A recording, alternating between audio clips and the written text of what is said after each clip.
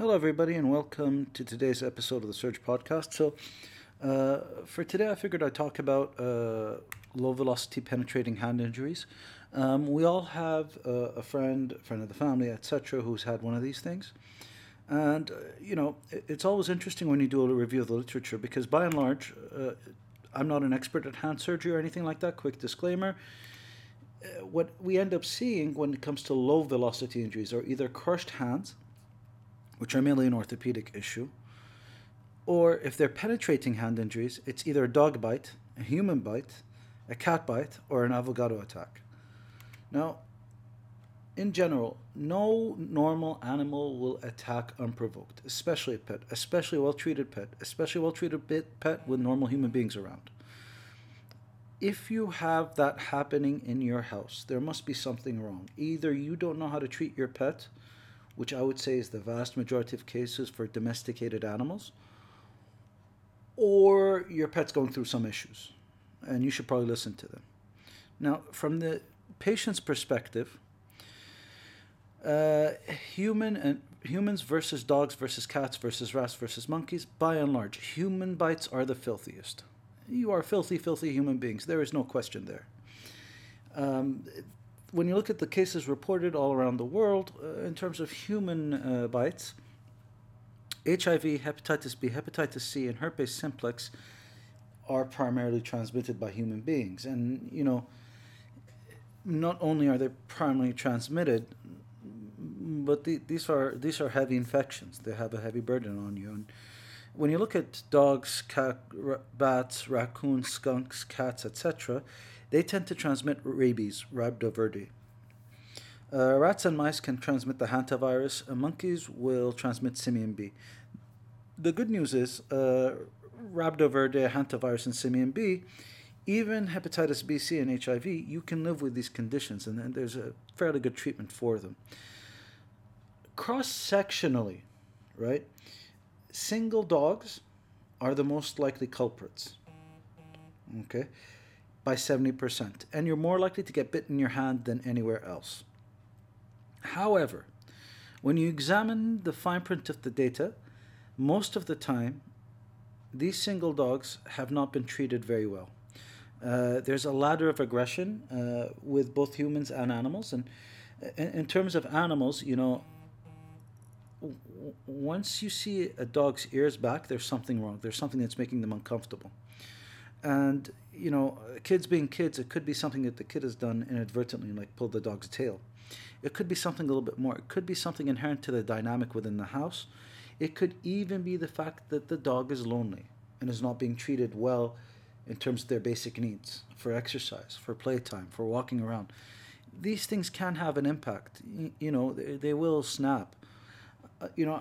I've been in households where, and I love dogs, so it breaks my heart, but I've been in households where I've seen dogs and cats being put in small pens for most of the day, if not the whole day. You can't do that.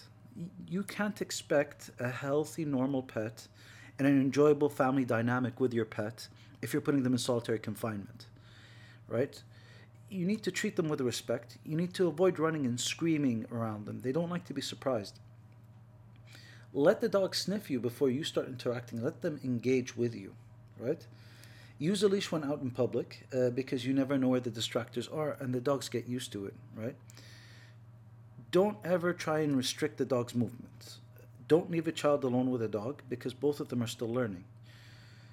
Um, you know, Try not to humanize a dog too much. So you can do it from time to time when the dog's lived with you for a while. I know that that says not to do it at all, but I would say if you know your dog well enough, and if they're really a part of the family, humanizing them is not a bad thing, right?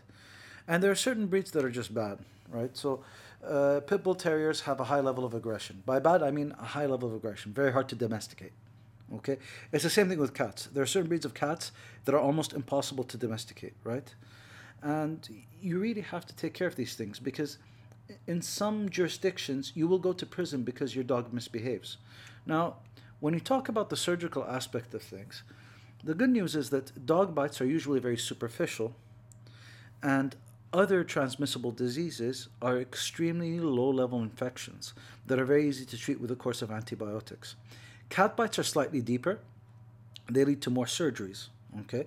And they involve more orthopedic surgeries and reconstructions because they have very pointed edges of their teeth, whereas dogs are slightly blunter. They tend to cause slash wounds, right? Humans are the perfect weapon. When they bite you, they're filthy, filthy things. And they're very good at getting into joints with their tensor bites. Humans are by and large going to get into your joints and bones quicker just because they have the perfect combination of jaw strength and the ability to latch on with a very pointed surface area, right?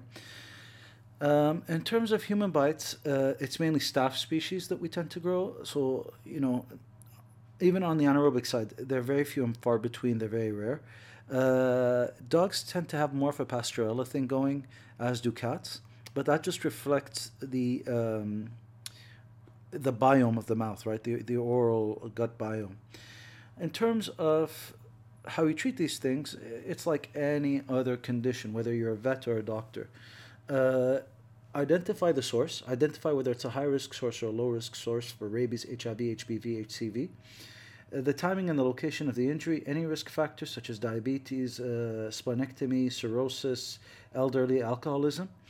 Ask them if they've been on any recent antibiotics and their immunization history. Evaluate the size and the depth of the wound, wash it out, remove any devitalized tissue, check that the patient has good pulses and is neurologically intact, and do an x-ray just to make sure that there's no air trapped under, there's no penetration to deeper structures or any orthopedic situations. Have an orthopedics workup if you think that there's a joint communication. Don't try and do it yourself in the ED. Sometimes those things don't go well.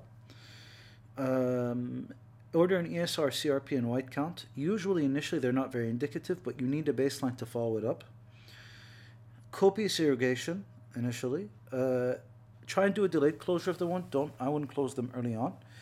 And I would give a short course of antibiotics, depending on the source, clinical judgment, risk factors, etc., and have the first follow-up happen 24 hours, the next follow-up in about 2 or 3 days, and then the follow-up after that in a week. And usually the issue is resolved by then. There's an increased risk of infection when there's lymphovascular compromise, and those patients should ideally be admitted, especially if there's a crush injury, of course. They should be treated like any other crush injury with serial CKs done, etc. First-line antibiotics are comoxiclav, clindamycin, doxycycline, penicillin K, take your pick. Sometimes some people like to use fluoroquinones. I'm not a big fan. Similar antibiotics can be used in children. Pregnant women, the current recommendation is azithro for about a week. In general, when I was first trained, we gave whole hog immunotherapy and vaccines. So we gave the immunoglobulin and the vaccine. And then we were told to consider giving the immunoglobulin and the vaccine. Now we're told that in low risk domesticated cats and dogs with a history of vaccination, we no longer give neither the globulin nor the vaccine. However, my biggest problem, by and large, the growing pandemic, as sensitive as that word is avocado attacks. Destoning an avocado is probably going to be the number one reason why you land in the hospital someday. I'm convinced. 49,000 cases reported over about 15 years in the US alone. The cases are going up with demand for avocados. These types of knife injuries are typically nasty. They tend to go to the operating room. There's oftentimes digits that are lost. You can lose the palm. You can even use your leg as you panic and drop the damn thing. It's a hideous, hideous disease, this new issue of the killer avocado. I think that part of it is that there's a lack of safety in trying to de-pit an avocado, get rid of the stone or the seed, call it what you will. And part of it is that avocados are a very aggressive fruit. They're not the right thing to eat. I like my guacamole, but not enough to fight with this guy. In general, avocado injuries can be avoided by just simply doing the right thing, cutting the avocado open on a table and destoning it on the table itself, either by cutting it into quarters or otherwise. When they do happen, they're the same as any other bite. Irrigate and debride. Perform early follow-up. Perform delayed closure. Tetanus, yes. Rabies, no. Obviously, I was just joking about that. Antibiotics, not really so much. And remember, in this particular situation, the rising star is the avocado, right? So avoid avocados at all cost. If you need some guacamole, send somebody else to do it for you. This is Saud Al Zaid. Thank you for listening. Let me know your comments below and please subscribe.